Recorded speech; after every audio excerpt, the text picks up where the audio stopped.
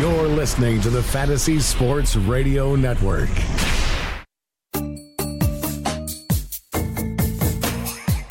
The college football playoff is here. It is Showdown Saturday on this New Year's Eve.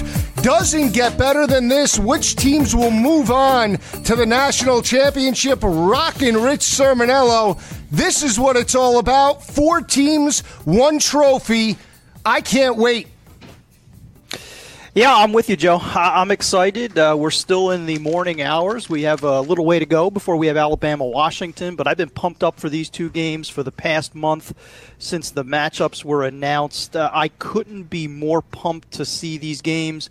We've had some good sort of appetizers leading up to it, but this is the buffet. This is something that college fans have been waiting for a very long time. And college fans are chomping at the bit. I mean, you look at that game last night, Florida State prevailing 33-32 over Michigan and Jim Harbaugh. We saw some marquee matchups throughout the bowl week, interconference battles. I really unbelievable outcomes, because I can't believe some of the outcomes we've seen. Underdog city in this bowl season. And now when you look at these matchups today, number 1 against number 4, we have 2 and 3 taking place. A lot of people just expecting the favorites to steamroll Alabama, Ohio State to be there, but there is the possibility of both underdogs winning these matchups and facing each other in the national championship game. Yeah, listen, I like one of the underdogs. I won't unveil it just yet. But, listen, long layoffs, as you know, Joe, you know the sport about as well as anybody that I know. Long layoffs do funny things to teams. It's not the usual schedule. During the regular season, it's playing week after week, once, maybe twice a season. You'll get a bye. You'll get 2 weeks to prepare for your next opponent. For many teams, this has now been 3 or 4 weeks. You have teams healthier than they were at the end of November. You have teams with new distractions in December. You have the heightened expectations, the pressure of playing in a playoff game. So this is an entirely different ball game than what we're accustomed to. And I think that's why we've seen some very odd results throughout the month of December. And it's not the only games being played today. We do have an 11 a.m. kick between LSU and Louisville. Stay with us for the next 2 hours. Rich and I have you covered for a great show. We'll go through all the matchups, including the semifinal playoff games today, as well as those marquee battles on Monday, January 2nd. We'll take you straight through. If you want to follow me on Twitter, you can follow me at GoForThe2. That's the number 2. You can follow Rich on Twitter at Rich Cirminiello. That's Cirminiello. If you want to talk college football with Rich and me, give us a call, 844-843-6879. That's 844-843-6879. Rich, some intriguing news that came out this week. Obviously, yesterday in the Sun Bowl, Christian McCaffrey, Elijah Hood did not play in their respective matchups. Stanford picked up a gutty 25-23 victory. They lost their quarterback, Keller Christ, in that matchup. Burns, their backup quarterback, stepped up and made plays. But you look at the marquee battle last night between Florida State and Dalvin Cook and Michigan and Jabril Peppers. The big news was Jabril Peppers having a hamstring injury, did not play in that matchup. It was a game-time decision. Want to get your thoughts, because there has been both sides of the fence, and we talked about it with McCaffrey and Leonard Fournette not playing in their respective bowl games. A lot of criticism coming down that Jabril Peppers stood out because he might want to help his draft status in the NFL draft. He hasn't committed yet. But both sides of the fence, a lot of people close to him said he was really hurt. He was not the type of guy to sit out that marquee battle. I want to get your thoughts about his, I want to say, pulling out at the last minute in that ball game last night. Well, I mean, from a fan's perspective, Joe, disappointed. Jabril Peppers was one of those players, one of those marquee guys that you want to see one last time. I would be very surprised, shocked, if he doesn't declare in the next week or two for the NFL draft. Still has eligibility, probably a first-round draft choice. There have been suggestions that Peppers was suffering from bowl flu this time of the year. I don't think that was the case. I mean, if you watched him on the sidelines, looking at him trying to warm up, this is just my speculation. It looked like someone that was in physical and emotional pain. He wanted to participate in that Orange Bowl. He wanted a crack at Dalvin Cook. I think he wanted to play. To go through that kind of sort of drama in front of the cameras would surprise me. I think he wanted to play. I think he wasn't 100%. And really, look at what happened last night. I want to see this develop, Joe, and I'd like your take on it. We talked a lot about McCaffrey. We talked a lot about Jalen Smith last year. How about Jake Butt? Injured knee, possibly the top tight end in the NFL draft. I'm not suggesting he should have sat out last night's game, but this is potentially another example of a kid who suffers an injury that could impact him in April. And that's a great point because Jim Harbaugh said that it was an ACL or MCL, no definitive prognosis at this point. But, yeah, he caught a 16-yard reception and then did get hurt in that matchup. It's a carryover effect, I guess, in terms of what we spoke about earlier in the week, because we brought this up about, is this going to be a trickle-down effect for other players? Now, this is the other side of the fence now. Jabril Peppers probably most likely was injured in this matchup, now has to receive criticism because a lot of people weren't in favor of McCaffrey or Fournette sitting out of their bowl games respectively. And now players might receive negative criticism, even in fact when they are injured, if they stay out of their bowl game. So Shock Linwood was another one. We brought him up earlier in the week. This is going to be the other side of the fence now, where players might in fact really be injured, but then have to sit out and hear the fans criticize them about not being, hard or, into the game because they're selfish. Joe, that's an excellent point. I didn't think about it either, but you bring up a really cogent point. If a kid is 90%, maybe during the regular season he suits up, but he decides at this point, I don't want to risk further injury. I know a week from now I'm going to be in Phoenix or I'm going to be somewhere in Florida training for NFL draft prep. Maybe I sit out, and it's hard to blame that kid. But to your point, someone like Elijah Hood, who was clearly hurt, I even heard some uninformed people saying, Hood is someone who wants to sit out the Sun Bowl, doesn't want to risk in the event that he turns pro early. So you bring up an excellent point. We're not going to know, and because of HIPAA laws, we're not going to know a lot of the details in terms of the medical conditions of these kids, but someone could be legitimately hurt at this time of the year, sits out, and then fields a lot of criticism in the process. Unbelievable, because you look at a guy like Jabril Peppers, a real gamer, and again, he is probably, like you said, most likely hasn't made the statement yet. He's going to move on to the NFL draft, but Elijah Hood's coming back for 2017. He's already made that statement that he will be back with the Tar Heels, so we'll see how it plays out the rest of the way. It'll carry over into January, late January, where players will make their commitments to the NFL draft, and we'll see which players are coming back to their respective programs and others will move on to the NFL. But for me, I look at this bowl season, and we've been on both sides of the fence as well, Rich, where you're in favor of less bowl games. I want to see more. And looking at these bowl games this week, I'm telling you, I want more of it. Give me more, because the games, in my opinion, have been lights out. You even look at that. For me, I'll give my top 3 bowl games this week. Really impressed with that matchup between South Florida and South Carolina, the game going into overtime. I was really impressed earlier in the week with that Boston College Maryland game. I mean, there were more momentum turns in that battle than I can possibly remember. And then the Liberty Bowl the other night was another marquee battle. And then last night, Georgia and TCU played down to the wire. I mean, we've been really, as fans, subjected to great college football over the last week and a half. Yeah, and again, I'm not suggesting we go from 40 to 20. I would just like to see us get rid of the 6-6, 5-7 teams. I'd have to do the math, Joe, to see what that number would bring us to.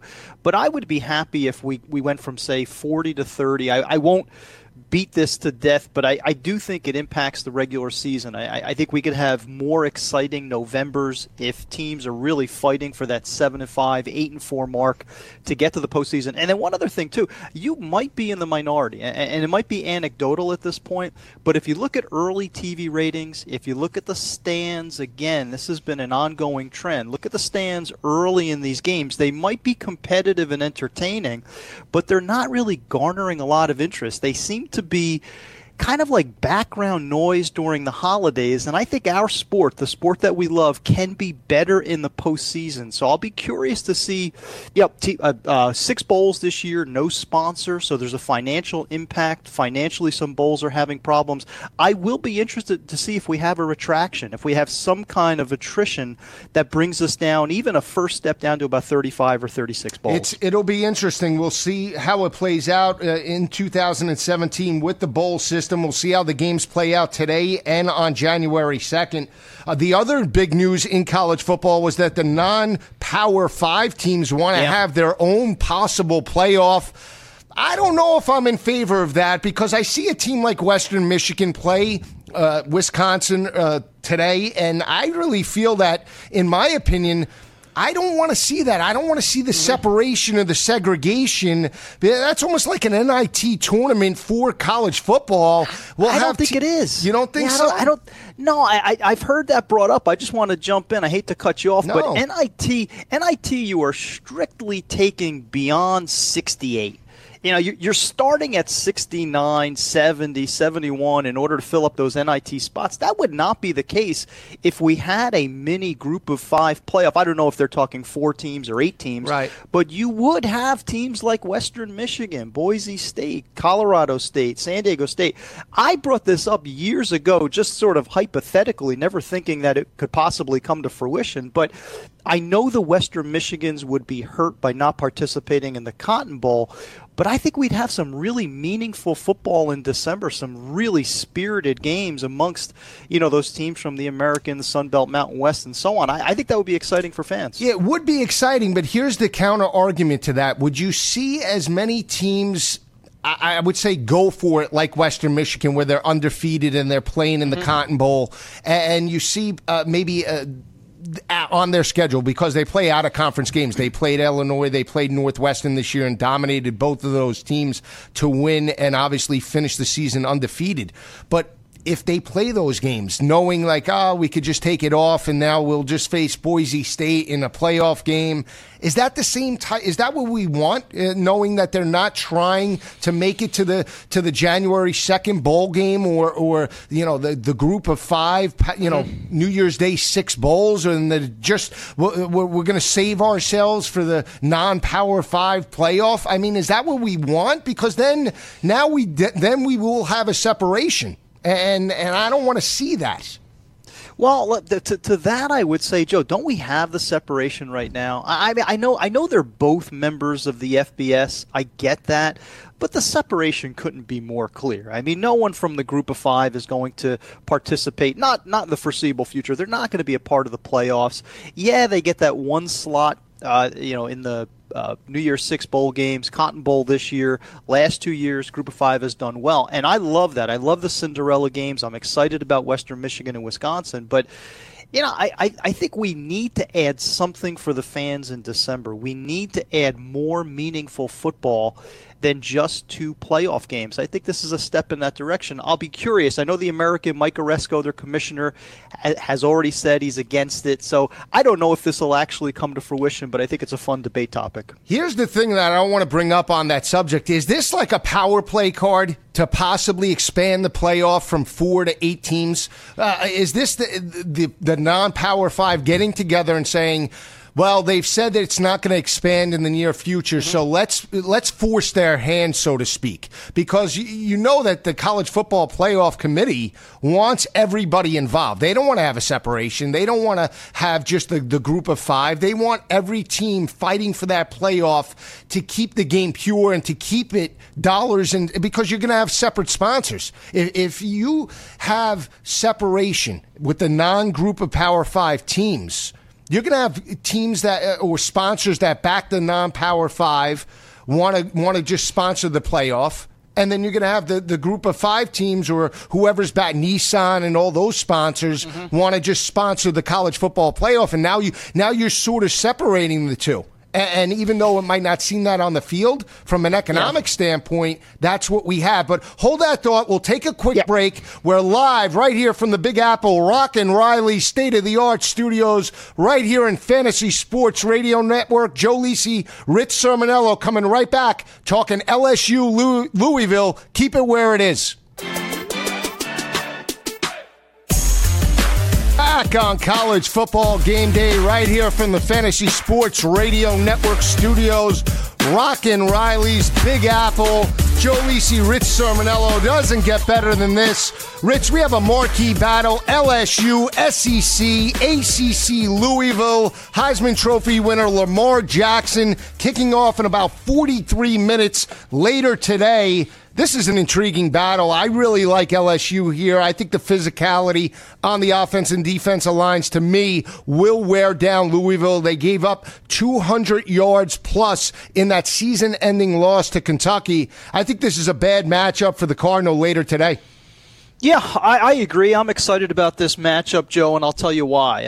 I'm always looking for the storylines in December and January, particularly when we get outside of the playoffs. For me, this is the first game of the rest of Ed Orgeron's life, basically, of his coaching life. I mean, this is such an important game. He now, he gets rid of the interim tag. He's the permanent head coach, even though he wasn't maybe option A or option B, but this is his first opportunity to make a statement. He gets to do it against Bobby Petrino. He gets to do it against Lamar Jackson. And to your point, I also like the physicality of LSU. I like the diversity of the defense of LSU.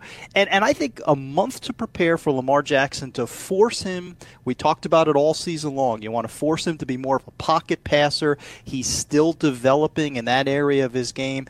And Louisville finished the season very weakly, a lot of controversy away from the field with WikiLeaks and that problem. So, I think LSU was really up for this battle. I kind of like the fact that there's no specter of Leonard Fournette. Darius Geis gets to be, the leading man. He's the cover boy today in Florida. So I really like LSU. Agree with you. I think they roll against Louisville. And it's more like they're more of a team. I hate to say that because Leonard Fournette's a dynamic player, dynamic team player, but they really came together without him in the lineup. You look at Darius Geis breaking his single-season record that he set against Ole Miss with 285 yards at the end of the year against College Station, in College Station against the Aggies. But I just felt like they came together when Leonard Fournette was out of the lineup. Other players had to step up, and that's where I feel LSU is in this ballgame. You bring up WikiLeaks, and that's an interesting conversation because you look at Wake Forest, what they were able to do,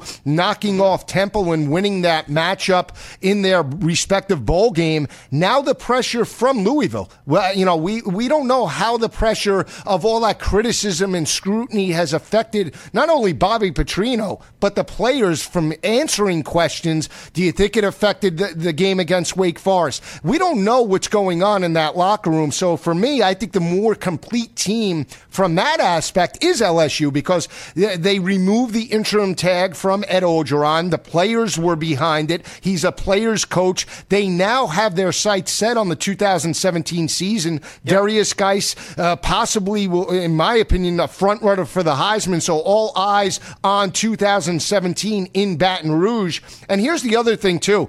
They have the benefit of hiring Matt Canada now from Pittsburgh, the offensive coordinator. Dave Aranda will be there. You have Dave Aranda now scheming for Lamar Jackson for the last 4.5 weeks. And I look for Arden Key to step up. This is an LSU Tiger defense, Rich, that only allowed 121 rushing yards per game. You look at Louisville's defensive front seven. As the year progressed, they wore down, especially in run support. Yeah, you nailed it. I couldn't have said it any better. To me, if I were to summarize LSU, you hit on it, Joe. I think this team is already starting to move towards 2017. And when I say that, I think it's a program with momentum. I think they'll use Orlando this morning as a jumping off point to next season. And I'm not saying Louisville doesn't have a bright future as well. Lamar will be a junior next year. He has to return for that season. A lot of talent, a lot of speed, a lot of players from Florida, so they'll be excited to be back in the Sunshine State. But I agree with you. More complete football team. Love Darius Geis. I think he is the star this afternoon. And that defensive talent, Lamar Jackson up and down as a passer. Now he's got to throw into the teeth of a secondary that has Tre'Davious White and has Jamal Adams and has Kevin Tolliver. So much next-level talent on the back end of that defense. So he'll pop off some exciting plays. I don't doubt that for a second. He'll have a sprint or two through the LSU defense. I just don't think it'll be enough. Would not be shocked if we see guys starting that Heisman campaign that you mentioned with about 175 to 200 yards today. And I brought up this point as well. You could look at that season-ending loss to Kentucky. It wasn't just the rushing attack with Boom Williams and the Kentucky Wildcat offensive line that seemed to wear down Louisville. It was Steven Johnson that attacked that secondary for over 300 yards passing in that battle. So I think the same type of game plan for LSU. Pound guys between the tackles, wear down the defensive front seven of Louisville, have Josh Harvey Clemens come up in run support, and then look for play action with Danny Etling over the top with Traven Durrell and Malachi Dupree. You look at Danny Etling in the last game of the year, he really came on passing for 324 yards and 2 touchdowns in that dominating road win against Texas A&M. That's what I see LSU doing from an offensive perspective. Defensively, I look for Dave Aranda to really put a spy on Lamar Jackson. I look for Arden Key to be a big factor in this ball game. And when you look at Lamar Jackson's elusiveness as a quarterback, that offensive line as a whole this year still has allowed 39 sacks as a unit, 11 against Houston. Yeah, no, I listen, Louisville has had a problem on the offensive line now for the past 2 or 3 seasons. I don't see any star power. I don't see any consistency. Now, Lamar tends to tuck it and run a little bit too quick sometimes. He's still learning as a guy who should stay in the pocket. Sometimes he should throw the ball away. Some of those sacks are on him, but that is far too much pressure. You mentioned Arden Key. How about Lewis Neal? How about Kendall Beckwith? They have superior talent to Louisville. I always try to look at the motivation. I think LSU is excited for this game. They want to finish strong. They want to get that first victory for Orgeron as a permanent head coach. So I think this is an A day for LSU and reason to be excited for next season. I like that you bring up Canada. Canada will probably be salivating as he watches some of those skill players that he'll be inheriting in 2017. It's almost like an offensive audition. That's the way I look at it. We've seen it over recent years. Remember when Steve Sarkisian took the job at USC, he didn't coach in the bowl game when they went to the Las Vegas Bowl, but that was a big MO about how USC was looking forward to sort of audition for Steve Sarkisian when their head coach is on the sidelines watching. Well, same thing with an offensive coordinator. You have a big play guy in Matt Canada that brought offensive prowess to Pittsburgh with Nate Peterman. Now you have all these offensive weapons that haven't really broken through in 2016. We see 2 wide receivers, Traven Durrell, Malachi Dupree, that are just salivating saying, get me the football. Well, I think it's going to be a big day as well. Here's the other thing, too, from a speed perspective. I don't think Louisville has played a defense. You can mention Clemson, yes, but I still think LSU, from a speed perspective, a little bit faster than Clemson, running sideline to sideline, especially in run support, and I think Lamar Jackson won't see that type of speed. I know he dominated Florida State, but I think this is a different animal with Dave Aranda's group. And do you have to wonder, Joe, sometimes you've been on the award circuit, I've been on the award circuit, you go to the Heisman, you're out, in Atlanta for the ESPN College Award Show, you're picking up hardware. He's a young kid. He's the youngest Heisman winner ever. You talk about distractions. The talent is there, but you wonder if the focus is as well as he heads into this bowl game. It's very intriguing. I brought up a statistic. My good buddy Mark Lawrence gave it to me, and I'll give it to you. Heisman Trophy quarterbacks that were underdogs in their bowl games, Rich, were 0-5 and from the Vegas angle did not cover those ball games. So it's a great nugget. It's a great nugget for the audience. Yeah, Louisville's 3.5-point favorite underdogs in this matchup. So we'll see how that plays out. Here's a guy keep your eye on. I love this kid, Duke Riley, linebacker for LSU. Very underrated linebacker. We mentioned Beckwith, Arden Key. He's another guy, just a blue collar kid that I really think is the heart and soul of that defense, especially in run support. They love to blitz him as well. So keep an eye out for him later today. I'm going to call for a double-digit victory here. I really think LSU can win this matchup. I think, you know what? I think it could be high scoring, much in the area of the way Texas A&M game went. I think LSU could put up 47 on their defense. 47-30. I think it could be really high scoring in this game today. Yeah, I think it'll be a little bit. I think it'll be a little more in the area of 30s, maybe 35, 27, 35, 28, possibly a double-digit victory. But I'm confident in LSU. I think this line is still at -3, is it, Joe? Somewhere in the neighborhood of about -3? Yeah, -3. I really like LSU. I'd be very surprised if they lose this afternoon. Another 11 o'clock game is an SEC-ACC battle. Under the radar, Kentucky and Mark Stoops, 7-5 overall, taking on Georgia Tech at 8-4. Paul Johnson getting the Yellow Jackets back to a bowl game.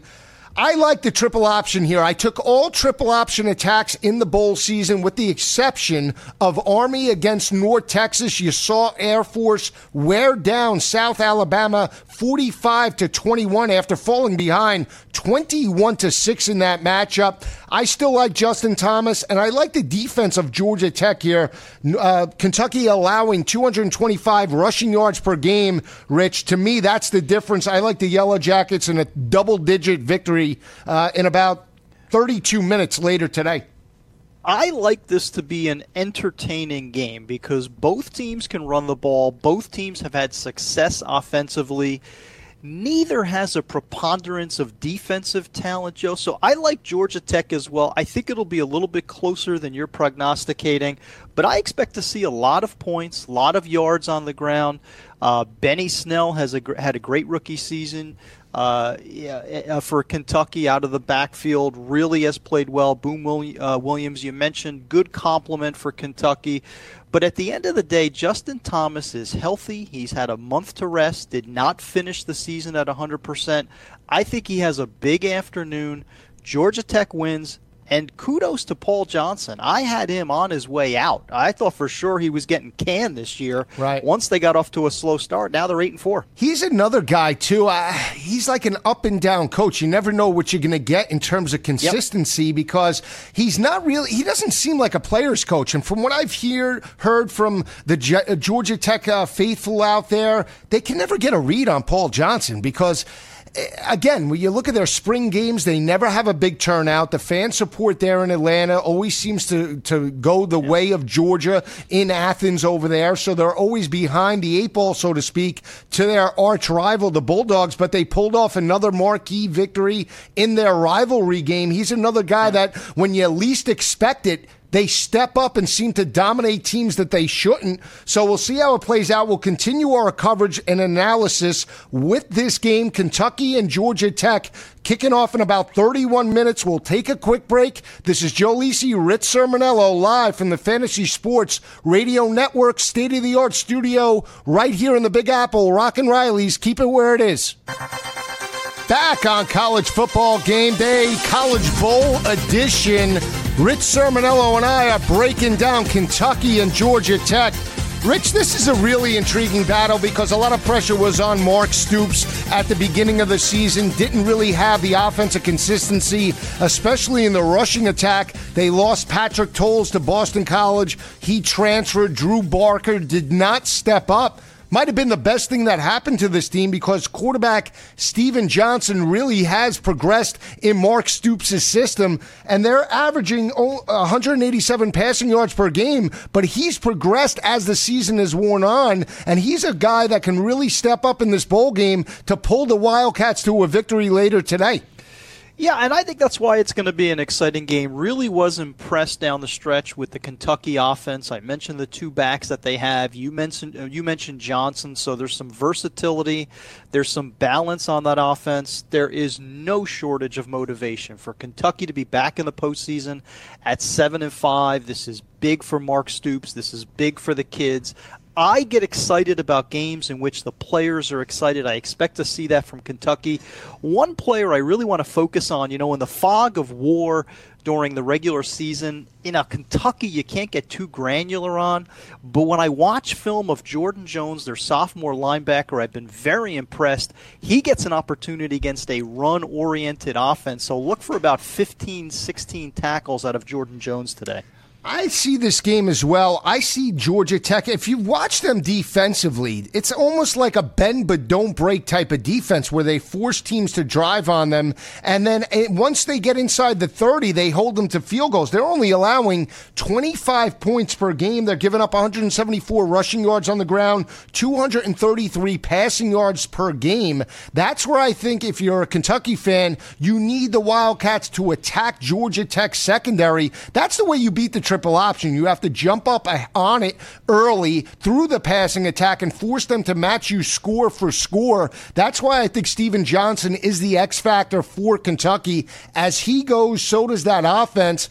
But I really think it comes down to Justin Thomas as well. His experience in the triple option. The triple option is a lot different in game speed than it is in practice situation. We say it time and time again, but it is the truth. When you have a dynamic quarterback like Justin Thomas that can create, it's very hard to replicate, even though you might have a player on the scout team. When you see it in game time situations with the zone blocking scheme, it's very hard to defend. Yeah, and this is a 5'11" triple option quarterback. So, no worries that he's thinking ahead to the NFL. No worries that he's going to half-heart it in order to keep himself healthy. This is his final game as the Yellow Jacket quarterback. Has had a distinguished career, began as a starter very early on the flats. So for him, this is an opportunity to finish his season on a high note, and to get to 9-4 would be a big deal for Georgia Tech. Again, I can't reiterate it enough.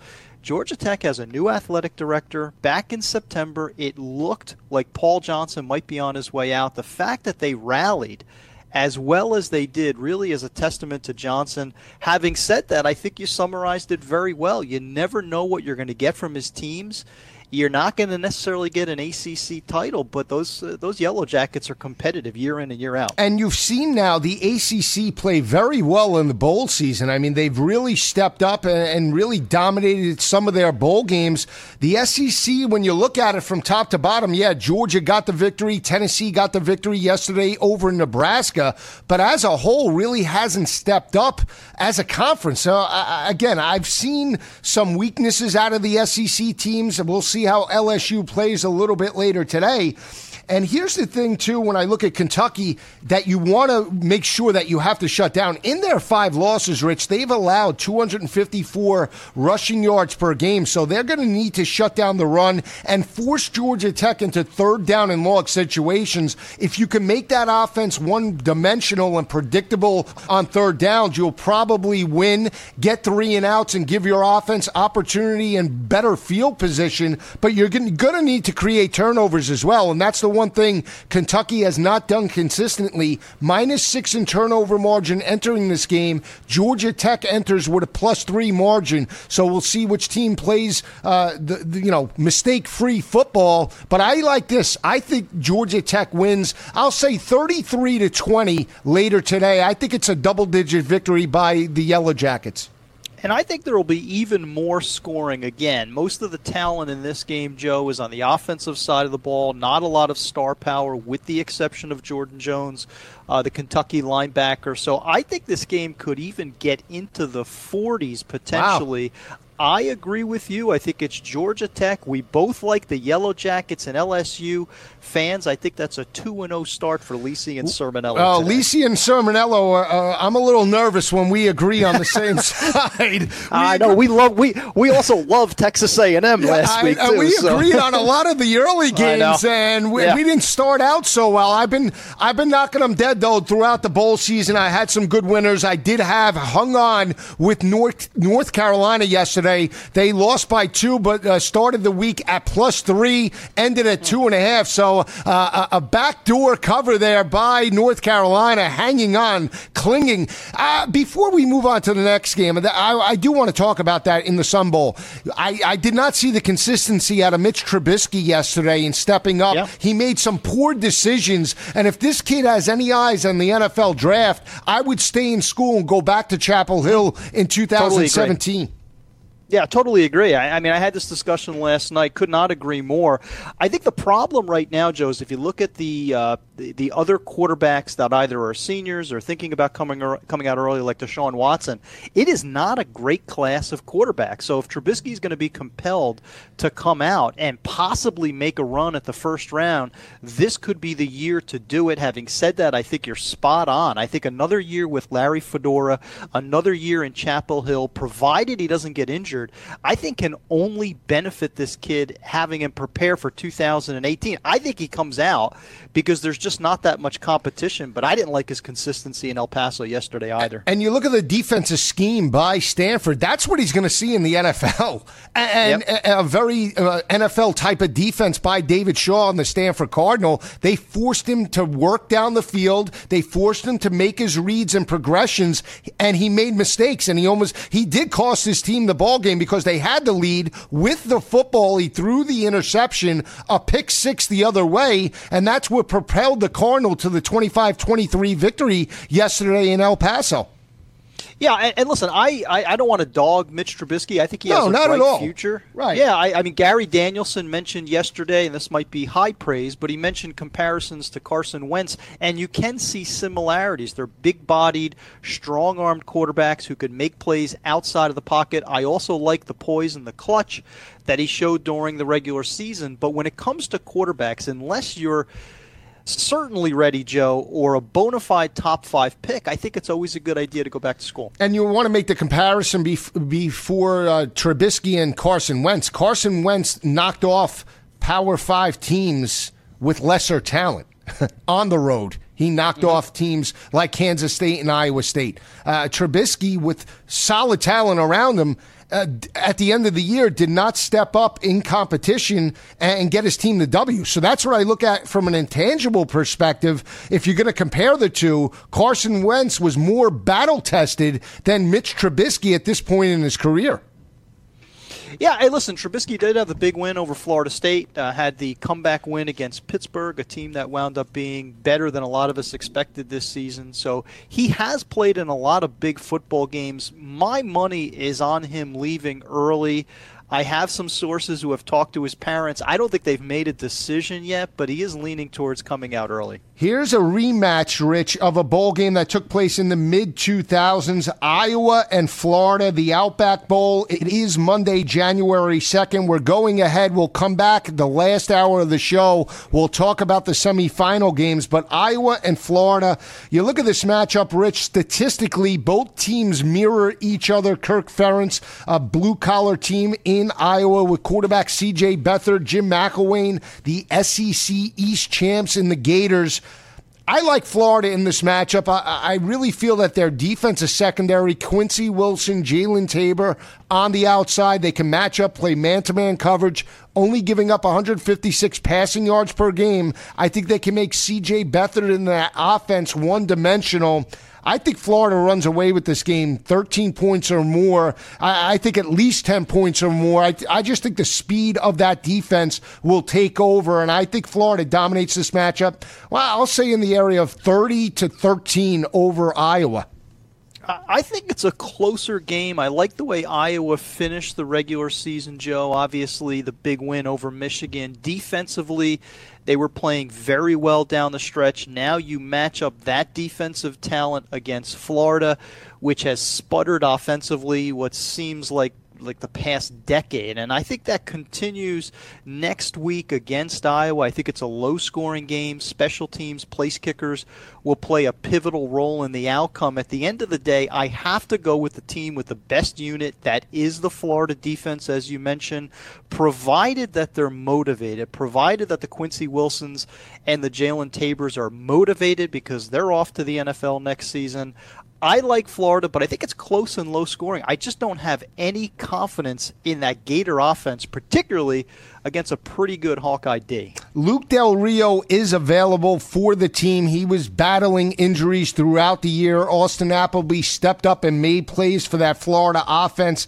They're passing for 215 yards per game. They're going to need to throw over the top of that secondary led by defensive back Desmond King for the Hawkeyes. Iowa allowing 199 passing yards per game. When Rich and I come back, we'll give our prediction and analysis for this battle, the Outback Bowl, Iowa and Florida State. We're taking a quick break. This is Joe Lisi, Rich Sermonello, live from the Fantasy Sports Radio Network studios right here in Rockin' Riley's. Keep it where it is. Back on College Football Game Day right here from the Rockin' Riley state-of-the-art studios, Fantasy Sports Radio Network, breaking down this marquee battle in the Outback Bowl, Iowa and Florida. Rich thinks Iowa will step up. I'm all over the Gators. Here's what I look at when I look at this matchup, Rich. You brought up an excellent point in last segment about Florida being motivated. We saw last year where Michigan dominated the Gators when players like Vernon Hargreaves declared for the draft. I think that'll motivate this team not to show up the way they did last year, and I think Jim McElwain will make adjustments to make sure that doesn't happen. Here's what I look at when I look at this matchup as well. Florida, very solid in run support, only giving up 142 rushing yards per game. They do have 30 sacks on the year. And I look at the offensive line play by Iowa, very inconsistent this year. Yeah, at the end of the year, they seem to have continuity and pound the rock between the tackles, but they're only averaging 171 yards per game. Last year, they were up around 200. And that puts pressure on C.J. Beathard as a passer. They don't have that legitimate big play receiver that they did last year, like Tevin Smith. That's why they're only averaging 161 passing yards per game. That's why I like Florida in this matchup. Yeah, and Matt Vandenberg went out early this season. He was supposed to be the successor to Tevin Smith in terms of the go-to number one receiver for Beathard. Just never happened. And listen, when I say Iowa steps up, I think it's a competitive game. I think Florida wins. And let me add one more point. In terms of motivation, I agree with you. As far as McElwain goes, I don't think he'll let last year happen again. And in terms of health, Florida played exceptionally well on defense, right? Big goal line stand against LSU late in the season in that victory. And they were not 100%. Now Jared Davis, middle linebacker, close to 100%. Alex Anzalone, linebacker, he looks like he'll have an opportunity to play. So Florida defensively is getting close to full strength. Again, competitive game. I don't think anyone gets into the 30s unless there's non-offensive touchdowns. Iowa will play well. Florida will play better. I think that defense shines in a Gator victory. You look at statistics in this matchup, Iowa's averaging 26 points per game. They're allowing 17 points per game, giving up 153 rushing yards to opposing offenses, 199 passing yards as well, and they're +7 in turnover margin and played very well in third down defense this year, holding opposing offenses to 34% conversions. You look at Florida on the flip side, 23 points per game by their offense, 129 rushing yards per game, 215 through the air, and defense as well, only giving up 17 points per game. So we'll see how this game plays out. I do think speed is an issue when you look at this Big Ten SEC battle. This is a fast Florida defense, and we saw them attack a very good LSU Tiger offensive line. Iowa has a solid offensive line, but they haven't seen the speed of Florida sideline to sideline, and that's why I like Florida in this matchup. I think this game, I want to say, I could see this game being like 30-13 in that area. I think Florida has enough defensive weapons to really force turnovers and put the pressure on Beathard as well. He's been an inconsistent quarterback much of the year. Yeah, I'm going to say somewhere in the neighborhood. I don't think either team gets to 30, Joe. I'm going to say Florida 23-24, Iowa somewhere in the teens. So I'll say something like 24-17. I think Florida covers. Florida defense shines. The player I want to watch is Jordan Scarlett. It's really Florida's best offensive weapon. They're going to need to establish the run to set up Del Rio in play action and hopefully third and short opportunities. You've got some good young wide receivers like Tyree Cleveland.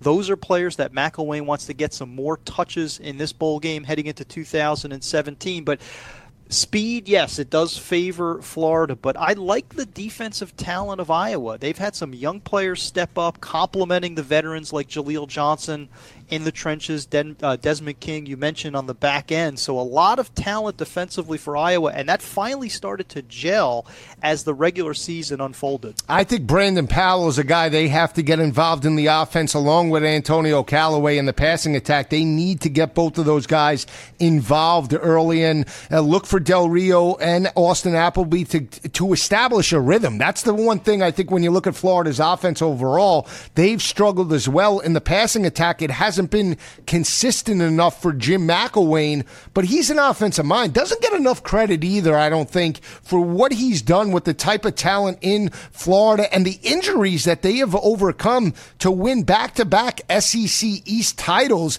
is a testament to what he's doing in Jacksonville. Yeah, no, I totally agree, and I think I'll go back to McElwain. I like to look at coaches and their motivation in this type of a matchup. Kirk Ferentz, yeah, you want to win a bowl game. He's been to a million of these bowl games, but for Jim McElwain, played poorly last year, needs to right that ship. Obviously struggled in the SEC title game against Alabama. Does not want to head into the offseason with a losing streak. So I think he'll have his kids motivated for the matchup with Iowa. Here's the intriguing battle when you look at it overall. Western Michigan and Wisconsin. I mean, the MAC has not showed up in the bowl season, has not lived up to expectations, but this is the conference champs in the Broncos, led by their quarterback, Zach Terrell. They have big play weapons in Corey Davis at the wide receiver position, Bogan and Franklin, the running backs. I really like this team overall. They're very balanced, Rich, averaging over 200 yards passing, averaging over 200 yards rushing, and defensively second in FBS in turnover margin with plus 19. I think they're going to give Wisconsin all they can handle January 2nd in the Cotton Bowl. I'm calling for the upset, Western Michigan over Wisconsin in Arlington. I agree that they give Wisconsin all they can handle, Joe. I disagree that they actually follow through with the upset, and I'll tell you why. I love Western Michigan's motivation. I love the fact that P.J. Fleck is coaching this game. Didn't think that would happen. Obviously, I thought he'd be someplace like Oregon, any place other than Kalamazoo at this point. So Western Michigan will be fired up. Wisconsin, on the other hand, really nothing to gain here. They preferred to be in the Rose Bowl, but they blew the Big Ten championship game against Penn State. So now they got sort of a consolation prize in the Cotton Bowl. That does concern me. But if you watch the MAC title game, when Western Michigan faced a better-than-average defense in the Ohio Bobcats, they were not as explosive, and now they have to go up against Wisconsin. Paul Chryst has done a good job of having the Badgers ready week after week, regardless of the opponent. Defensively, I think this is too much for Western Michigan. Badgers win, Joe, but I agree with you. I think it's going to be a close game throughout. I think the recipe to beat Wisconsin, we saw it in the Big Ten championship game with Trace McSorley and Penn State, their ability to throw over the top of that defense and attack that secondary in winning the Big Ten championship game in Indianapolis. I think that's the recipe for Western Michigan. When I look at Western Michigan overall, here's the thing I look at in terms of attacking that defense. Offensive line has only allowed 14 sacks on the year. So if they protect Zach Terrell, he can get the ball out in 3 seconds flat into the short to intermediate routes, which will open up the spread offense in terms of the rushing attack for Franklin and Bogan. this can keep Wisconsin off balance. I mean, Wisconsin, you can't argue from a defensive perspective what they've done this year. They're only allowing 96 rushing yards per game, scoring defense. They're holding opposing offenses to 15 points per game, and they are forcing turnovers as well, plus 11 entering this battle. But I think it's a speed perspective. If Fluke and that offense, they can game plan where they can spread out Wisconsin secondary, open up running lanes, I think that could be the recipe to knock off Wisconsin in this matchup. Hey, Joe, I'm excited to see Corey Davis. I've said for the past couple of years, and I'm sure you would agree, this has been a Big Ten caliber wide receiver out of Illinois, playing in the MAC. He is phenomenal. He's going to make a great pro, so I'm excited to see him against that Wisconsin defense. We haven't talked about the Badger offense, though. You have those big, beefy, muscular offensive linemen going up against a smallish Western Michigan front seven. So I expect to see Corey Clement have a big day on the ground. Dare Ogunbowale could have a big day on the ground. And how about Alex Hornibrook? Redshirt freshman quarterback. He plays, he doesn't play, he's injured, he's out. Now he has a month to prepare under Paul Chryst. I expect to see a little more consistency out of the passing game, a little more balance from the Badgers to go along with Corey Clement on the ground. So watch the Wisconsin offense against an undersized Bronco D. It's New Year's Eve. I called him Fluke. I meant PJ Fleck. I said Jacksonville for Gainesville. I'm a little behind the eight ball here. I need another cup of coffee to get through the next hour, Rich. Did you crack open the champagne already, Not Joe? yet. I'm on daddy duty. I got all the kids in the studio here, so you got to see, I'm keeping an eye out on everybody. But I will say this. You brought up great points about Alex Hornibrook in terms of his progression. I mean, I didn't think a redshirt freshman would be able to take this team to the Big Ten championship game, and lo and behold, he was able to do it. You bring up the offense and Corey Clement. They're averaging 204 rushing yards on the ground, 179 passing yards per game, but they're converting 43% on third down conversions. When you think about the Big Ten competition that they have played along with the likes of LSU, that's a phenomenal statistic from an offensive perspective. And make no mistake about it, Wisconsin is a very, very solid team. They're scoring 27 points per game. When Rich Sermonello and I come back, we'll give our prediction for this battle. Western Michigan, Wisconsin in the Cotton Bowl. Keep it where it is. This is Joe Lisi, Rich Sermonello, live from the Big Apple, Rockin' Riley's, coming right back.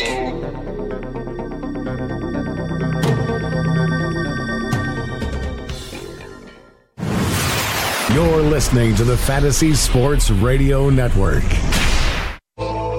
Back on college football game day, 4 teams, 1 national championship trophy later today. Alabama, Washington, Ohio State, and Clemson. Doesn't get better than this. Joe Lisi, Rich Sermonello, live from the Rockin' Riley state-of-the-art studio, Fantasy Sports Radio Network. We're going to break down both of those games in the next half hour. Stay with us. But Rich and I were talking about the Cotton Bowl on January 2nd, 1 p.m., Western Michigan and Wisconsin.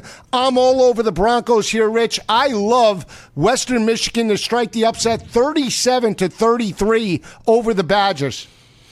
Yeah, you know, the score wouldn't surprise me. I think there will be plenty of points in Arlington, Joe, and I do think Western Michigan will show well. I think PJ will have his guys ready for this battle, 2-0 against the Big Ten. But at the end of the day, I think Wisconsin will make the defensive stops, and the surprise for me in the Cotton Bowl, Joe, is going to be the Wisconsin offense. I mentioned Hornibrook. I like young quarterbacks who've had, you know, a chance to pause, a chance to exhale. He's had 15 practices in December. I think you're going to see a very capable left-handed quarterback from Wisconsin. Balance on offense. Badgers win this game. Here's the X factor for me. It's going to be third downs. You have a team in Western Michigan that's converting 54% of their third down conversions. Third down defense by Wisconsin is phenomenal, holding opposing offenses to 26% on third downs. That's going to be the matchup that plays out on January 2nd. Which team can win the third down battle? I like Zach Terrell. I really do. He's a scholar athlete. He's a smart quarterback. And with an offensive weapon like Corey Davis and those running backs of Bogan and Franklin, not only are they solid runners, but they can catch the ball out of the backfield. That can put some pressure on Wisconsin's defense. Here's statistics, Rich. Wisconsin allowed 219 passing yards to Michigan, 226 to Ohio State, and 384 to Penn State. That's a recipe for Western Michigan. You want to attack that secondary. Yeah, and to me, the height of that was the Big Ten championship game, and they absolutely collapsed in the second half. So I think Zach Terrell, Corey Davis, I think they'll play well in the Cotton Bowl, but at the end of the day, Wisconsin's going to get the ball. Wisconsin is going to have their opportunity to outmuscle the undersized Western Michigan defense. To me, that'll be the difference. We talk a lot about the Wisconsin defense, and listen, I expect to see big plays out of T.J. Watt, Dakota Dixon, a lot of individual talent. But at the end of the day, I think we're going to be talking on Wednesday about the Wisconsin offense and how they were able to game plan in this month of December, game plan for Western Michigan, and really have success balancing out the running game with the passing attack. Do you have a score? Because I'm saying it's high scoring because of the way I agree. I agree. 37-33, but Western Michigan gets the upset victory. You're calling for Wisconsin, right? I'm calling for Wisconsin, and I think both teams will be in the 30s, Joe. So I'll say 37-31. I think you're right on point as far as the points. I just disagree with who the victor will be. Yeah, we'll see how it plays out. I mean, that's what you want to see because Wisconsin, if they get the lead, they're going to want to control the clock and keep Zach Terrell off the field. So if Clement and that offense and Hornibrook has success running the football between the tackles and the short to intermediate passing game with Peavy steps up, could be a long day for Western Michigan. I mean, they played very well against Northwestern, and they played a low-scoring game. I believe they won that matchup 23-21 or 22-21. So they can play a low-style game as well. But it's not their MO. They're averaging 43 points per game while Wisconsin's in the 20s, 27 points per game. But we'll see how it plays out on January 2nd. That's a 1 p.m. kick. There's two big games on January 2nd, not getting as much fanfare because of the marquee battles in the playoff. USC and Penn State. I mean, two of the hottest teams in the country. You had USC and Sam Darnold. From that Utah game, they just steamrolled every opponent that they faced. He got his feet wet and played very well in that loss in Salt Lake City, but since that point, he possibly was one of the best quarterbacks in college football. And then on the flip side, you have that marquee victory in Happy Valley where Penn State knocked off Ohio State and carried the momentum straight through Indianapolis. Trace McSorley really progressed as well. I like Penn State here, but it's an unbelievable matchup because these are possibly the two hottest teams in the nation. Yeah, I mean, I'm so excited. I always get excited for the Rose Bowl. To me, it's the best venue for a bowl game. I think it always will be, at least for me. The fan in me loves Pasadena this time of year. Now you have the traditional Pac-12 Big Ten matchup. You have two teams, you mentioned it, Joe, red hot. I think two teams that are almost as good as that third or fourth seed in the playoffs. They've played that well at the end. And you have two young quarterbacks, the redshirt freshman Darnold, the sophomore McSorley, who could use this game as their catapult into Heisman contention in 2017. So a tremendous amount of storylines. I like USC just a little more speed, especially on the defensive side of the ball. Their coordinator, Clancy Pendergast, has done a tremendous job. We talk a lot about Juju Smith-Schuster. We talk a lot about Ronald Jones and Darnold, but defensively, USC has been my biggest surprise. I think they play well in Pasadena. Fantastic game, competitive, but I like USC. You're going to think I'm crazy because I'm a retro guy, right? I cannot stand the Rose Bowl landscape. Really? Yeah, I do not like it. Is it too sunny? Is it too antithetical to this time of year on the East Coast for you? Growing up, you know, Rich, we're basically the same age. We're old dudes, right? I hate to say that on air, but right. We don't look old. But we wear it well. Right. We wear it we rather could still well. be in a boy band. I mean, that's the way Yes. I look at it. But growing up, and I have these thoughts of seeing Chuck Long in the Rose Bowl, Iowa, UCLA, back in the day, and those matchups were just blowouts. back in the day. We had some good USC Ohio State matchups, but I never wanted to watch that Rose Bowl at 4:00. Even though I stood in front of the TV, I don't know. I just feel like it's great. It's Big Ten, packed. Back in the day, Pac-10, Pac-12. But just never got up for the landscape of the Rose Bowl. I don't know. I'm not feeling the West Coast love on there. Unreal. I love the setting. I love the backdrop. Do you? Time of day. Sometimes it was hard to kind of get cranking those early games on New Year's Day. Once we got to 4:30, 5:30, it almost had a Super Bowl feel to it. I always kind of got the impression that setting, that time of day, had a Super Bowl feel to it for me. I would like to see Joe Lisi one day. I'm hoping. Master of ceremonies at the Rose Parade. Can you imagine? How sweet would that be? I can imagine that.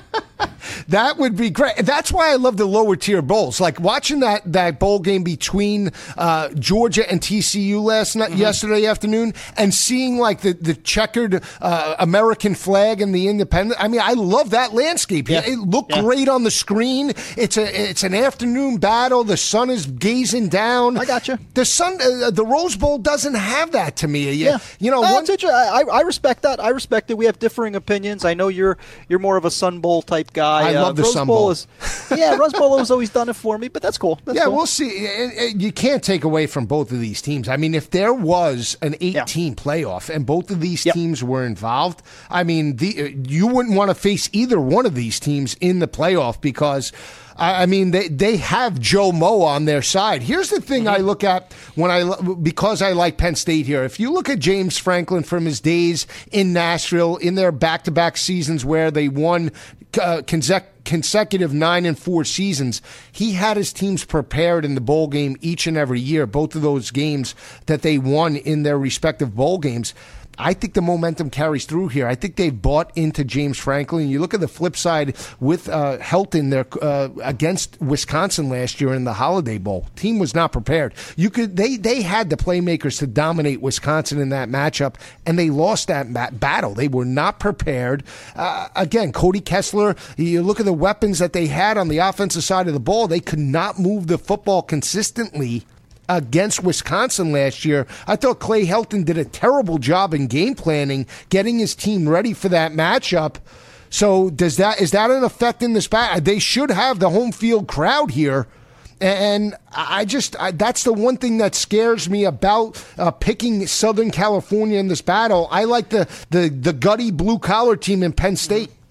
I think it's a little different. To me, there's a bit of apples to oranges when you talk about 2015 Clay Helton / USC in 2016. He didn't really find his groove until October. You mentioned Utah. Until after that game, until after that loss, he finally started to feel like he was the permanent head coach of USC. And this is also a very young football team. I mean, a lot of their stars are sophomores. A lot of their key players are underclassmen, and it took a while before they started to crank. It took mid-October, November, so I can dismiss last year's performance. Plus, the setting is very different. For any Pac-12 school, particularly USC, to be playing in Pasadena, I don't think there's any chance that they're not motivated for this opponent. I think it's going to be a fantastic game.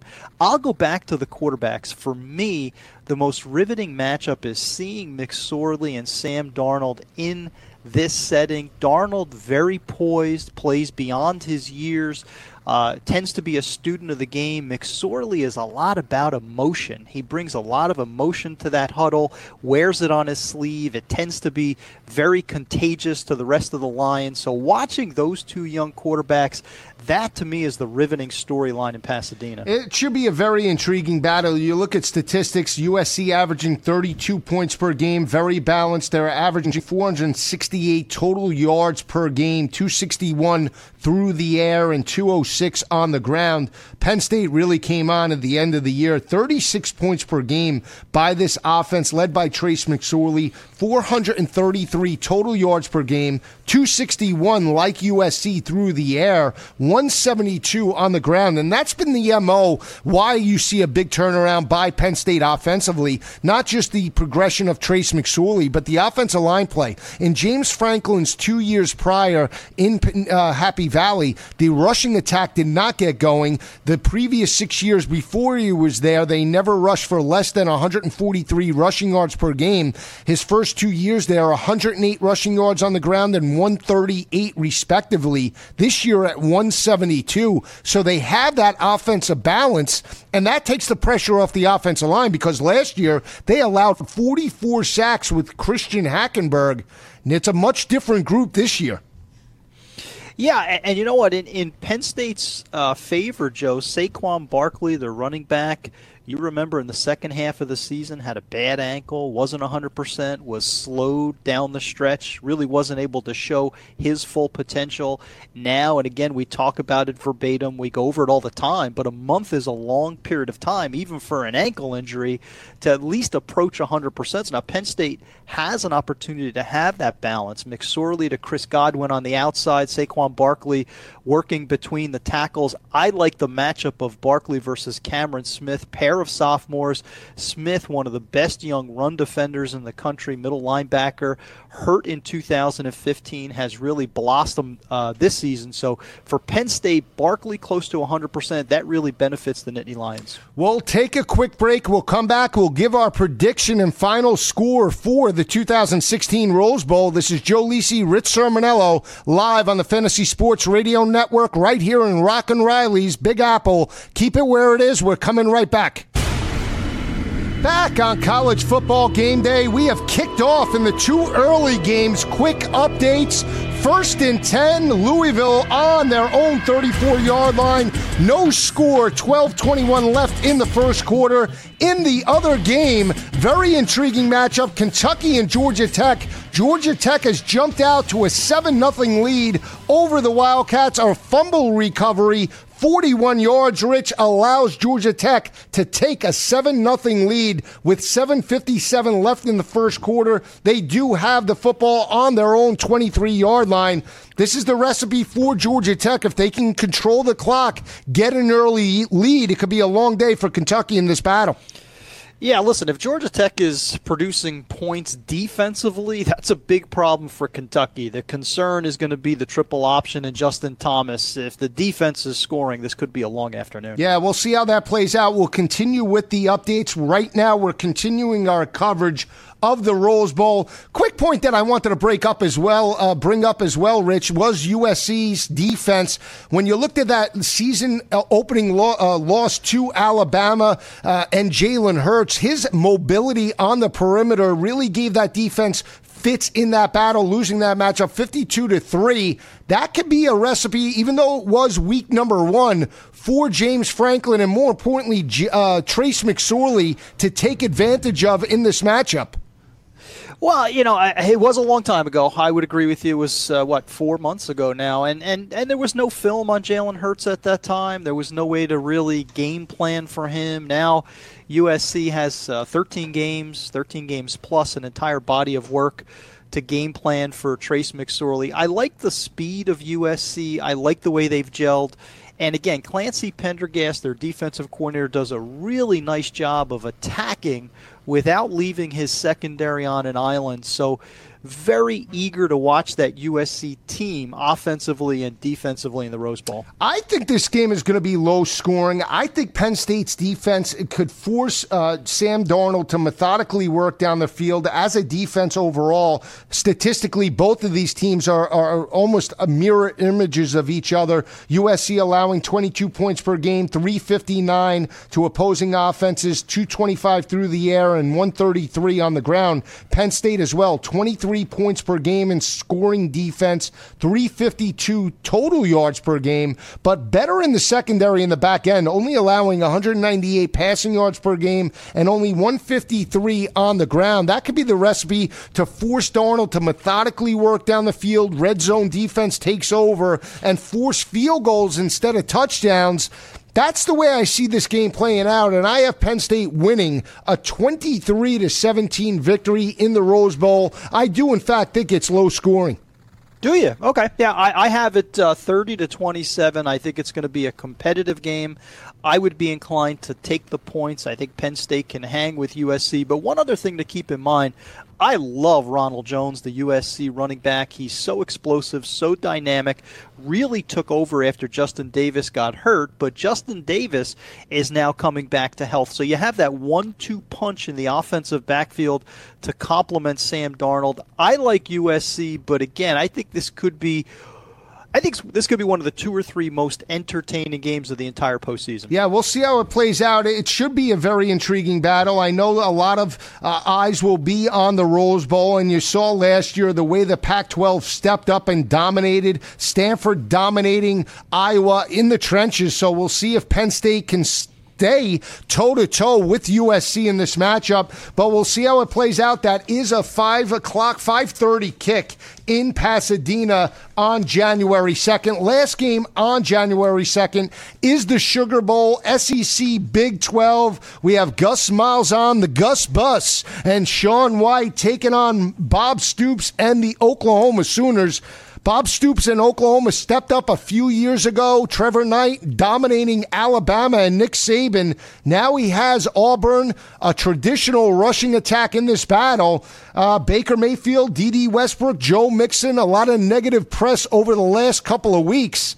I like Auburn here. I think they can run sideline to sideline and attack Oklahoma's secondary in play action that's given up 276 passing yards per game.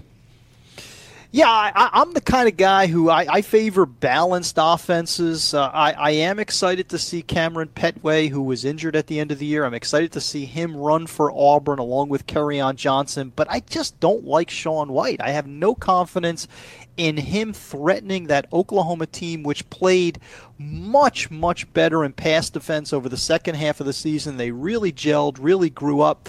So I think Auburn will be one-dimensional, and obviously you mentioned a lot of the weapons of Oklahoma, Baker Mayfield, Samaje Perine, Joe Mixon, D.D. Westbrook, even Mark Andrews, their hybrid wide receiver tight end. I expect to see him get in the end zone, but I think this is the Baker Mayfield show.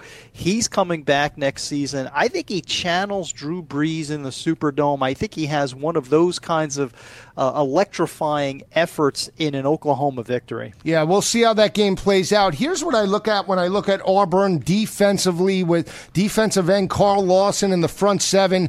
They played high-octane offenses with solid quarterback play. Clemson, start of the year, they lost that battle 19-13, and they played Chad Kelly on the road in Oxford. Yeah, they allowed over 400 passing yards per game, but they forced turnovers in that battle and were able to run the football consistently. I think that's the same type of recipe. I feel like Auburn, if they get success running sideline to sideline, they can wear down Oklahoma's defensive front seven and then open up the play action game with Sean White or even Jeremy Johnson should Gus Malzahn mix him into that lineup. That's the way I just think Auburn, from a physicality standpoint, I like them over Oklahoma here. Yeah, listen, I love what Kevin Steele has done with the Auburn defense this year. You mentioned Carl Lawson, Montravius Adams up front. They've been beasts for Auburn.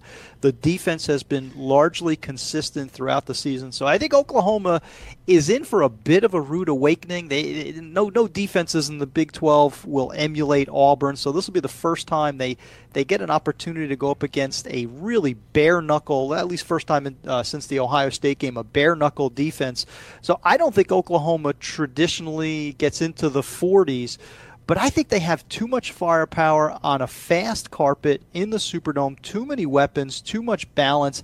And again, I like the defense. The defense has played very well over the second half of the season, at least compared to September. That momentum continues in about a touchdown victory for the Sooners. Wow. So you've been all over Baker Mayfield, and rightfully so. He stepped up. I like him. I like him. And you know what, Joe? It's not just the stats, too. I like a kid that brings moxie into a huddle. I like somebody who has a contagious attitude. He plays as if he loves the sport every time he's out there.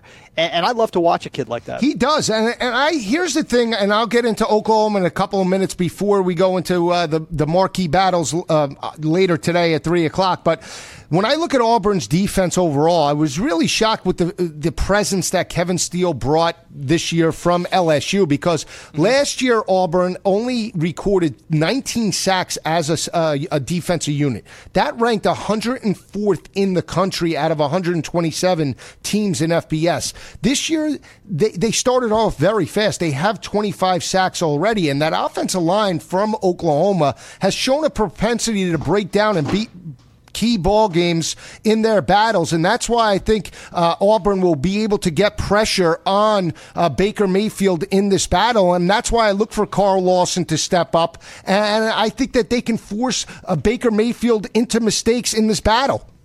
For people who like games within the game, and I do, I like those chess matches, those head-to-head matchups.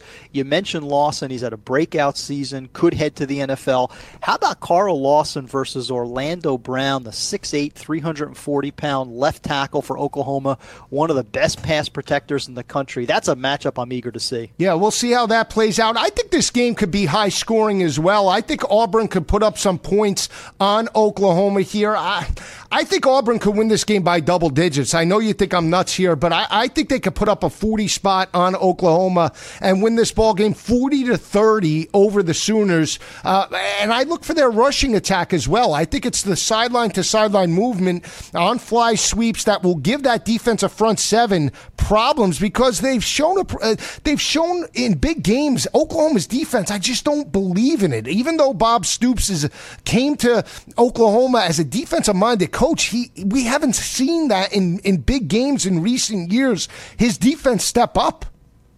Here's one other thing to keep in mind, too. I know it doesn't always transfer, Joe, but I think the Big 12 entered the postseason with something to prove. They obviously don't have somebody in the playoffs, been kicked around in the media throughout the season, but some impressive victories. Baylor, Oklahoma State over Colorado. The conference in general has played Kansas State over Texas A&M. Conference has played pretty well. I think that continues in New Orleans. Yeah, Oklahoma's allowing 160 rushing yards per game. Like I mentioned, they're allowing about 277 passing yards per game. The one thing I think about Oklahoma, they've dominated Big 12 competition, but again, here's another team that has not forced turnovers consistently, entering this battle at -1, and they're even in turnover margin on the road or on a neutral field site. So that's why I like Auburn here, and plus I like the SEC Big 12 battle in this matchup. I think we're getting to the creme de la creme. We see LSU playing Louisville today. We'll see how that game plays out a little bit later, but I think these are the teams now with a physical sense in terms of the physicality of the SEC, the defensive linemen that can run sideline to sideline, that you see the teams in the Big 12 not be able to stand up against. Yeah, the lower teams in the conference really have stepped up, but now we're getting into the upper echelon of teams, and this is where I think the SEC should dominate. And this is where, for people who start to evaluate if it matters in December, I'm not sure if it does, but when you start to evaluate conferences, you're absolutely right. When you get to those upper echelon teams, the Auburns, the Oklahomas, the Louisvilles, the LSUs, now is the time that you could start to say, yeah, my conference really shined when it mattered most. These are the games in which that'll be reflective. And look for Joe Mixon and Sam Perrine to really step up here. They're averaging 237 rushing yards per game as an offensive unit. If they can run the football on that Auburn Tiger defense, that'll open up Baker Mayfield, D.D. Westbrook. Before we go to break, though, do you feel like the negative criticism with the tape of Joe Mixon and the D.D. Westbrook situation will affect this team in any negative way entering the Sugar Bowl? I think he's going to hear a lot. I think the team is going to hear a lot from the stands. In that respect, I think it can impact Oklahoma, but this is something that has been played out over the past couple of years. It's not like it was new news, right? We already litigated this case. So I think Oklahoma has processed it. I think they've moved on. I think they'll be fine when it comes to Mixon in terms of where their head is. Yeah, we'll see how it plays out. I'm calling for a 40-30 game. Auburn knocks off Bob Stoops and Oklahoma in a wild Sugar Bowl. What's your prediction, Rich Sermonello?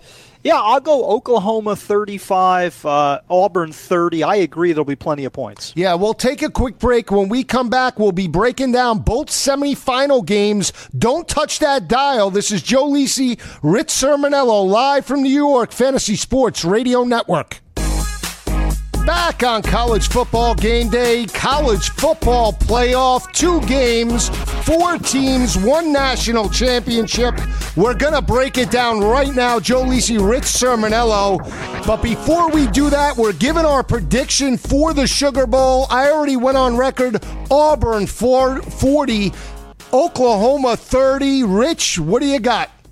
I got Oklahoma 35, big day for Baker Mayfield.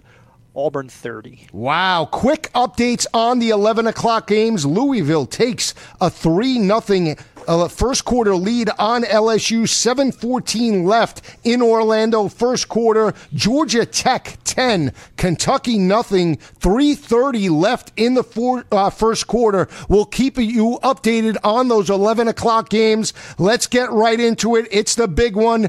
Alabama, number 1, number 4, Washington. 3 p.m. kick from the Georgia Dome. Rich, I'm calling for upset city in a big, you've had time. You've way, had time. Richie. 42. You've had time to rethink. I'm throwing it out there right now, and we could dial it back. Reconsider. Washington 42. Alabama 28. They knock out Nick Saban. I might have a fever today, but I love Chris Peterson and the Huskies. 3 p.m. kickoff in the Georgia Dome. Joe, is it April Fool's Day already? Are you tugging on my leg, buddy? Not at all, Rich. Listen, I'm not saying it's impossible at all, okay? I'll tell you how it's possible for Washington to win this game. You've got Chris Peterson. Nobody slays Goliath better than Chris Peterson does, particularly in the postseason.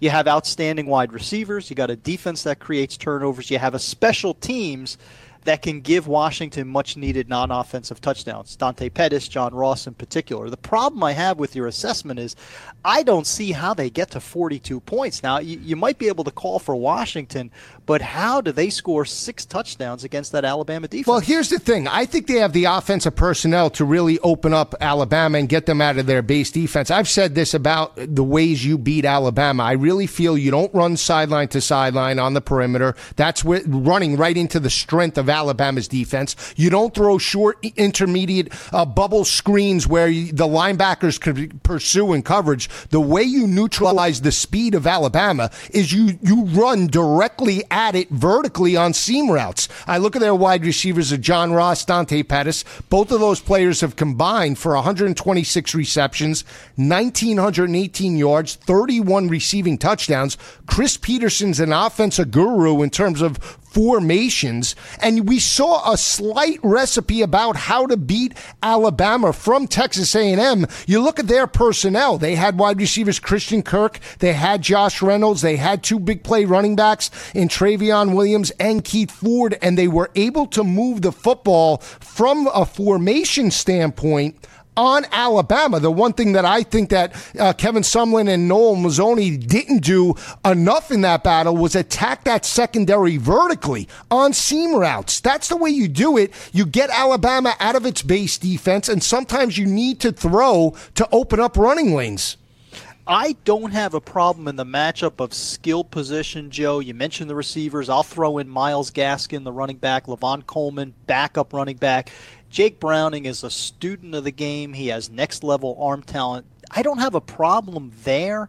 The issue that I have is I think Washington is going to get dominated at the point of attack. I don't like their offensive line. They're a garden variety unit. I go back to the USC game. That, to me, is really testament to what we'll see in Atlanta today. USC dominated Washington in the trenches, really gave a lot of problems to that offensive line. They took Jake Browning out of his rhythm. He had his worst game of the year. That's what I expect today. I don't see anyone on that Washington offensive line that can control Jonathan Allen, that can control Tim Williams or Ryan Anderson off the edge, or even on the interior with Dalvin Tomlinson and Daron Payne. So that, to me, is the biggest problem. Washington has the speed.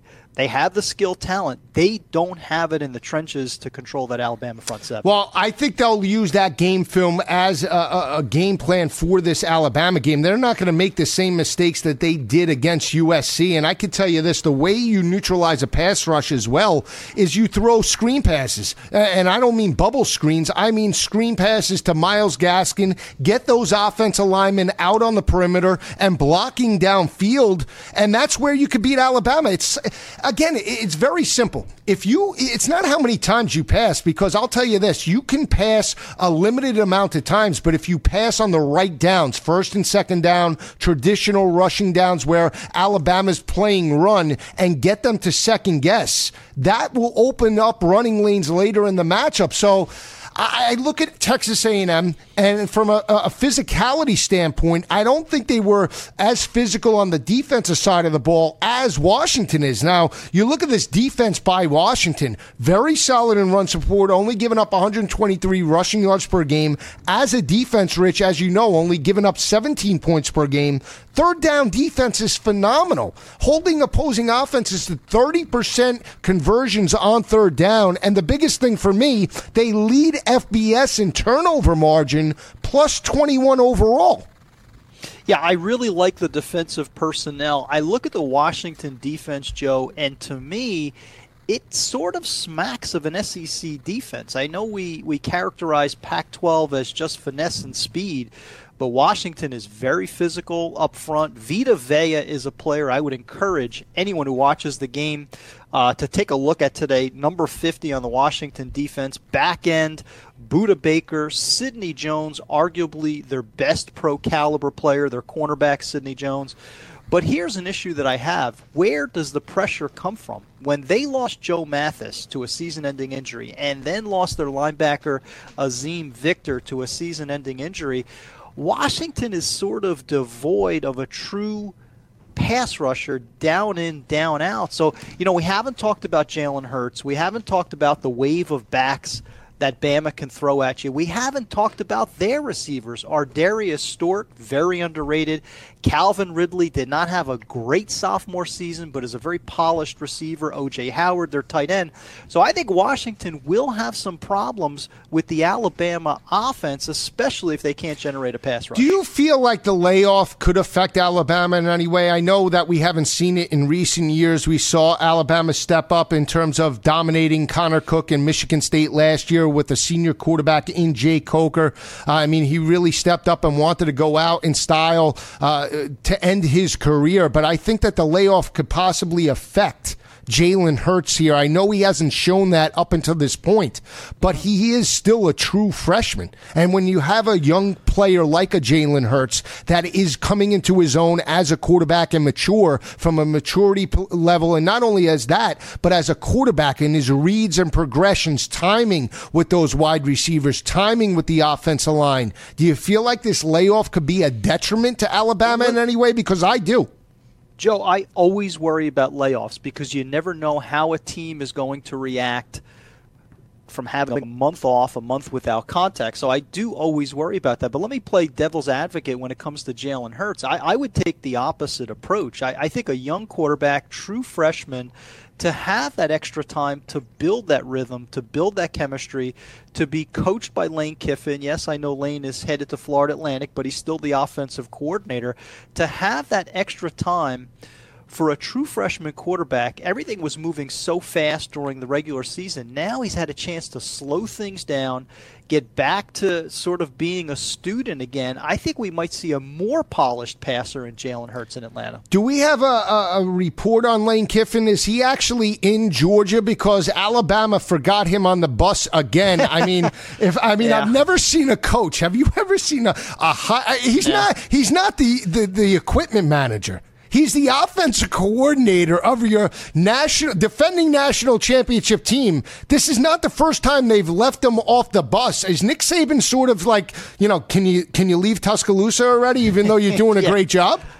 Yeah, that's a not so subtle hint that I think Nick is done with Lane and ready for Steve Sarkisian to take over as the offensive coordinator. But really, Rich, think about it. We're not talking about a team like, and not to be like a Joe Schmo college, a community college. We're talking about an elite program.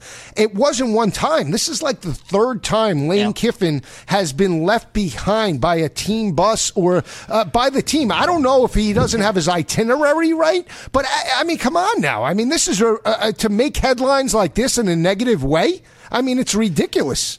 Yeah, Lane is an acquired taste, and I think he can get under people's skin. So I think, leaving them behind on the bus sometimes, I think a lot of teams would like to do that with Lane Kiffin. Unbelievable. I want to give the love for Alabama here because I don't want to be called an Alabama hater. I mean, Alabama for years now is the dominant team in college football, 4 national championships in 6 years. Nick Saban, just an outstanding job in Tuscaloosa, best modern day coach of the era. They're scoring 40 points per game, 245 on the ground and 226 on through the air with Jalen Hurts. The big thing for me too on their offense is their third down conversions, converting as an offense.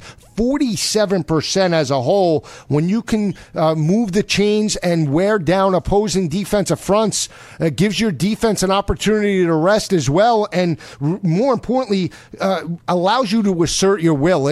When you can continue to move the sticks 50%, almost 50% of the time, that's really a momentum builder and really breaks the will of opposing defenses. Yeah, and nobody prepares this time of year better than Nick Saban. He does a remarkable job of keeping kids focused, kids who are used to winning. They're defending national champions, and yet they still have that hunger. That, to me, is the most impressive thing that Nick Saban and his staff, led by Jeremy Pruitt on the defensive side, do. So, layoff could affect teams in very odd ways, but I think even after a slow start, I think you'll start to see Alabama really pick up the speed in the second quarter. Washington's going to need to run the football. There's been only 2 teams against the Alabama Crimson Tide that has rushed for over 100 yards. It was Ole Miss, 101 in Oxford, and Texas A&M, 114 in Tuscaloosa. This is the number 1 ranked rushing defense in college football, allowing 63 rushing yards per game as a defense, number 1 statistically as well, holding opposing offenses to 11 points per game, only giving up 184 passing yards as well, 29% third down defense. And oh, by the way, they do have 45 sacks on the year. When Rich and I come back, we'll take a quick break. We'll give our prediction. I already gave mine, but we'll give our prediction and move on to the 8 o'clock battle, Ohio State and Clemson. Keep it where it is. This is Joe Lisi, Rich Sermonello on the Fantasy Sports Radio Network. Back on College Football Game Day, last segment of the show. Before we give our analysis and prediction for the 2 playoff games, a quick update. LSU on the 1 yard line, 2nd and goal against Louisville. Cardinals hanging on to a 3-0 lead, start of the second quarter. And in Georgia Tech and Kentucky, Georgia Tech with a 10-3 lead, 11:36 left in the second quarter. We'll keep you updated in the next 10 minutes on those games. But Rich and I are breaking down both playoff games. I gave my prediction. It's a bold one. I'm calling for an upset in the Georgia Dome. Number 4, Washington, 42. Number 1, Alabama, 28. I don't have a fever. I'm going out on a limb. I believe it. The Huskies will move on to the national championship game. Okay, Washington will not score 20 points this afternoon. Number 1, I have it 34 Alabama, Washington 13, and The Tide will score their 16th non-offensive touchdown of the season. I'm going to say Minkah Fitzpatrick on a pick six. You're like a buzzkill for the holiday season. Like, I mean, like really, I had everybody amped up. It's New Year's Eve. We're ready for the ball to drop. Number 4, Washington, going to go off in style. And you kill all of those hopes and dreams with just not going to score. If they score more than 20, are you getting a tattoo? No, I'm not going with the Lisi tattoo, but I will say it. I'm gonna be on record right now. If Washington scores 42, I will get the Lisi tattoo on your body part of choice. All right, I'm taking this. That's spreading it around. 42-28. We'll hold Rich Sermonello to that prediction a little bit later today. Let's get to the marquee battle, Rich. It is number 2, Ohio State. It is number 3, Clemson in this battle. A very intriguing game, to say the least. Marquee styles here. You have a blue-collar team, for the most part, led by J.T. Barrett and Ohio State. All they do is win, baby. They got a gutty victory, season-ending victory in Columbus against Michigan and Jim Harbaugh. Urban Meyer has his teams mentally prepared for these types of games. And on the other side, you have big game head coach Dabo Swinney with possibly the best quarterback in college football in Deshaun Watson. This is the one game I can't wait to see at 8 o'clock tonight. I couldn't agree more. I mean, this is the best matchup, possibly Penn State USC number 2. This is the best matchup of the postseason. Hard to find a lot of separation between these two programs. Equally talented, terrific coaching staffs. I'm favoring Clemson, but it's so hard to bet against Ohio State and Urban Meyer. Meyer is 9-2 in bowl games, 10-2 in the postseason throughout his career. So this one could go either way, Joe. I fully expect it to be close in the fourth quarter. And in a game like that, I say, give me Deshaun Watson. I was not impressed by J.T. Barrett this year. I don't know who other than Curtis Samuel steps up for the Ohio State offense. Give me a name. Give me someone who can step up and stretch a very good Clemson defense this evening. It might be the Ohio State defense that steps up, though, Rich. We've seen it in recent years. We saw it in the run against Oregon in the national championship game. That defense played lights out, and if your defense is forcing 3-and-outs, and you're getting field position, it doesn't necessarily have to be one player. It could be a unit that steps up. It could be a special teams unit that steps up, punting or return game that gives your offense field position where they don't have to go a long distance and just make enough plays like they did against Michigan. They found ways. They got a turnover, an opportunistic turnover that put their offense in a position to score.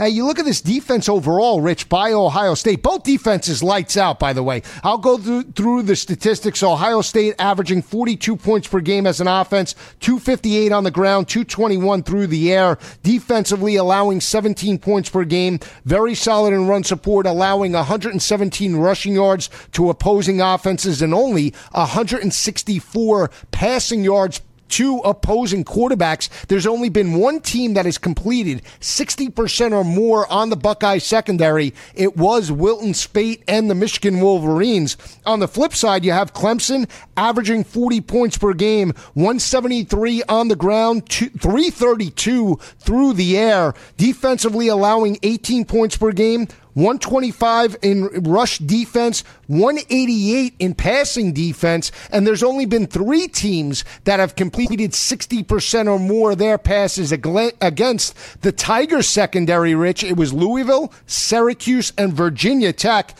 But here's the difference for me. Ohio State plus 16 in turnover margin, Clemson even entering this battle. Yeah, I love the defensive talent. I think NFL scouts will drool over the prospects of watching this Fiesta Bowl. Ohio State's secondary as good as any in the country. Clemson's defensive line as good as any in the country. Ohio State will have the edge in special teams because of their punter, Cameron Johnston. So you're right. There could be someone special teams defensively that really tips the scales in this game. I look at the weakest unit in the Fiesta Bowl for me me, it's the Ohio State offense. Again, I'll reiterate it, not impressed by J.T. Barrett. Terrific leader, terrific young man. He'll be a good ball distributor, but he needs more weapons with which to connect. I don't think Mike Weber out of the backfield will be enough against the Clemson front seven.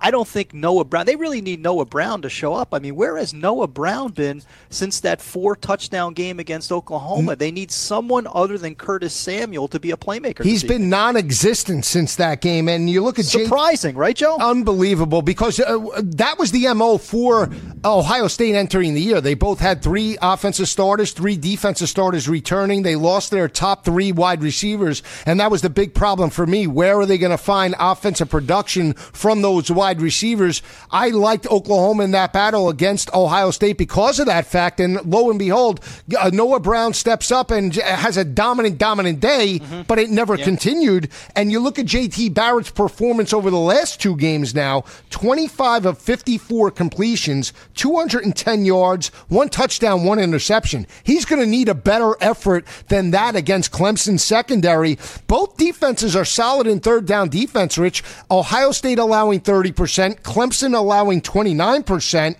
Clemson has the edge in terms of sacks, 46 sacks, Ohio State 30 sacks. But here's what I look at when I look at the offense by Clemson. 5 games this year, 200 yards or more rushing. Last year, in 11 of the 15 games, they rushed for over 200 yards of offense. Last year, as a unit, they rushed for 224 yards on the ground. This year, entering this battle, they're more one-dimensional, 173 rushing yards per game, more relying on Deshaun Watson's arm. They're going to need his legs in this battle to pick up this victory, and that's why I like Ohio State. I haven't seen the consistency enough. I'm picking a low-scoring game. Ohio State 27, Clemson 20. The Buckeyes move on to face the Huskies in the national championship game. It would not shock me. I mean, I like Clemson. I don't love Clemson. I think this game is a toss-up, could go either way. I see more scoring. I think this is kind of a seesaw battle. Might start a little bit slow, but watch this game percolate in the second half. I think both teams will go back and forth, sort of landing body blows, landing uppercuts. I see it Clemson 34, Ohio State 30. The star is going to be Deshaun Watson. At the end of the day, in a close game that can go either way, Deshaun Watson is so poised, such a clutch player. This is his last or next to last game as a college quarterback. I think he goes out on a high note. And again, Clemson 34, Ohio State 30. I think it's an instant classic in the Fiesta Bowl. Could there be one player that we're not talking about from either team that can make a play or possibly change this game? For me, on the Clemson side of the ball, you think of Deion Kane, you think of Ray McLeod, but Jordan Leggett's a guy as well that in red zone opportunities, he could really be a difference maker. Do you have one on either team? Well, you went Clemson. I'll go Ohio State. One of their linebackers, Chris Worley, 18 tackles in his final 2 games. We talk a lot about Raekwon McMillan. A lot of defenders have played better than expected this season, Jerome Baker being one of them. But Chris Worley, strong side linebacker, really impressed me in the final 2 games, especially against Michigan. So he's somebody who could shine unexpectedly in Glendale. Yeah, it should be very interesting. Rich Sermonello laying up like Tin Cup there. He's taking Alabama and Clemson, a rematch of 2015. I'm going out on a limb. It's Ohio State and Washington. For Rich Sermonello, this is Joe Lisi. We hope you enjoy the games. Stay with us all season long. Have a happy new year. College football is the best. We just love talking about it. Enjoy the weekend, everyone. Stay with us.